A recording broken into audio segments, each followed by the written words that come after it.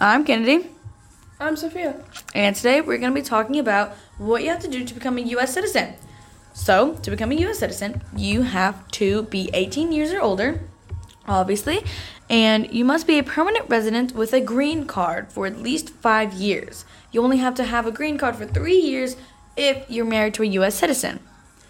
You must stay a continuing resident in the U.S. at least 3 months in California and not have any trips outside of the U.S. for at least 6 months or longer. You must be able to read, write, and speak basic English and also have a basic understanding of U.S. history and the government. There are English language exemptions for applicants over 50 and that have lived in the U.S. as a permanent resident for 15 years or longer. Then you need to fill out and complete your N-400 paperwork and pay your filing fees. Make sure you make and keep copies of the paperwork because you will need to study for the interview to become a citizen.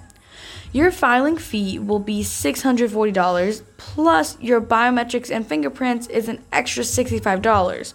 Low-income applicants can apply to reduce the fee. There are 2 parts of the naturalization test, U.S. Civics and English, and your English will be assessed by your ability to speak, read, and write basic English during the interview. Your speaking is tested by how you answer the N-400 questions and your conversations with the USCIS officer. You'll need to study the 100 U.S. Civics questions and the USCIS reading and writing vocabulary if you are a beginner English speaker. Librarians can refer you to the citizenship study material and books from the citizenship careers in libraries, and some libraries and other local agencies offer citizenship classes or mock interviews, and there are also several online studies and classes. You can also use YouTube to watch mock interviews and to study the 100 civics test questions. What happens during the interview? The USCIS officer will begin to ask you simple questions when they first greet you. To make sure your English is strong enough to continue with the interview, how did you get here today? Are you nervous? Then they ask you for your documents, and you are put under oath to promise to tell the truth. The officer will ask you to answer most of the questions from the N-400 form to confirm that your information is correct. The interview will continue with the U.S. history and civics questions, followed with the reading and writing test. If you owe the IRS for back taxes, be sure to have documents to prove that you are paying your debt. And it's okay to ask the USCIS officer to explain or repeat something if you don't fully understand. To pass the U.S. history and civics part of the test, you must answer 6 out of 10 questions correctly. And you must read and write 1 out of 3 sentences correctly to pass these tests. You will be asked to read a sentence written and created from the vocabulary list. And the USCIS will dictate a sentence to you. Using the writing vocabulary list, George Washington is the father of our country.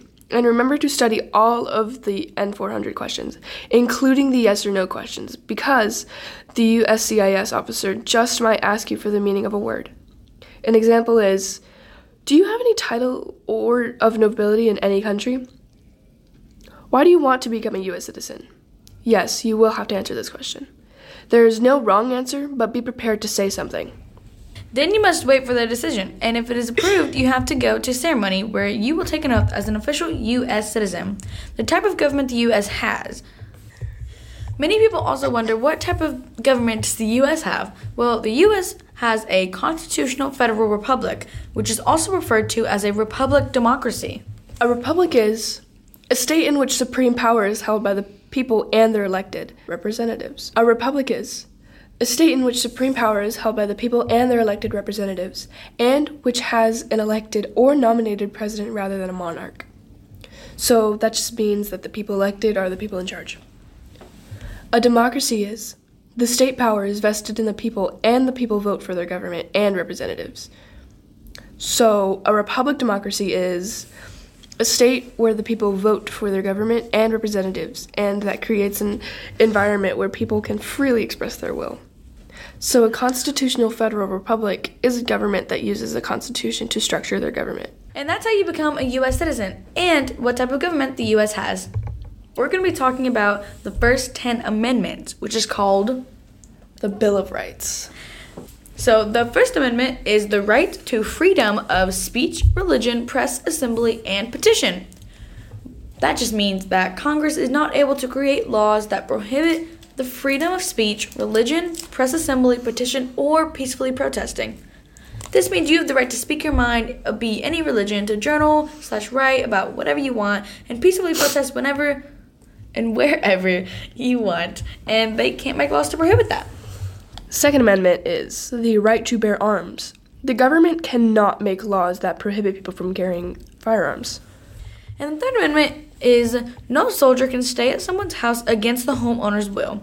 This just means that you have the right to say no if soldiers are trying to stay in your house against your will. The Fourth Amendment, search and seizure. This just means that no one can search you, your homes, papers, or effects without a probable cause. The Fifth Amendment is people can't be punished without a grand jury, and they cannot be deprived of life, liberty, or property without a trial. This just means that they can't take away your rights or properties without a trial, and you cannot be punished by law without having a grand jury. The Sixth Amendment. You have the right to have a lawyer, to have a witness for the accused, and to be able to see the accuser's witnesses, and the right for the accused to know why and what they are getting accused of. And the Seventh Amendment is if the controversy of a trial is worth more than $20, there must be a jury. And if there was not a jury in a prior case, that case must be re-examined with a jury. The Eighth Amendment is pretty simple. It's just they can't use cruel punishments, bails, or fines on you. And the Ninth Amendment is if the Constitution doesn't say they can do it, the government cannot do it. Finally, the last amendment of the Bill of Rights, the 10th. If it's not a right given to the federal government, it's given to the state's government. It's the same as the Ninth Amendment, but for states instead of people. And that was about the first 10 amendments, or the Bill of Rights. We'll be talking about elections and how elections work. Elections themselves are simple. You can register to vote if you're over the age of 18. After you register, you would get told to go to a specific place and you'd fill out a form, and that's it. You voted. Everyone has the right to vote after they reach the age of 18, and you cannot be denied to vote by your race or gender. Presidents and vice presidents are in office for 4 years, and that's called a term. A president is only allowed to serve as a president for 2 terms. The president and the vice president terms end at noon on January 20th. Senators and representatives' terms end at noon on January 3rd. And the Congress will assemble at least once a year, and the meeting will begin at noon on January 3rd, unless by law they've been appointed another day. And this was about elections and how elections work. Bye-bye! Bye!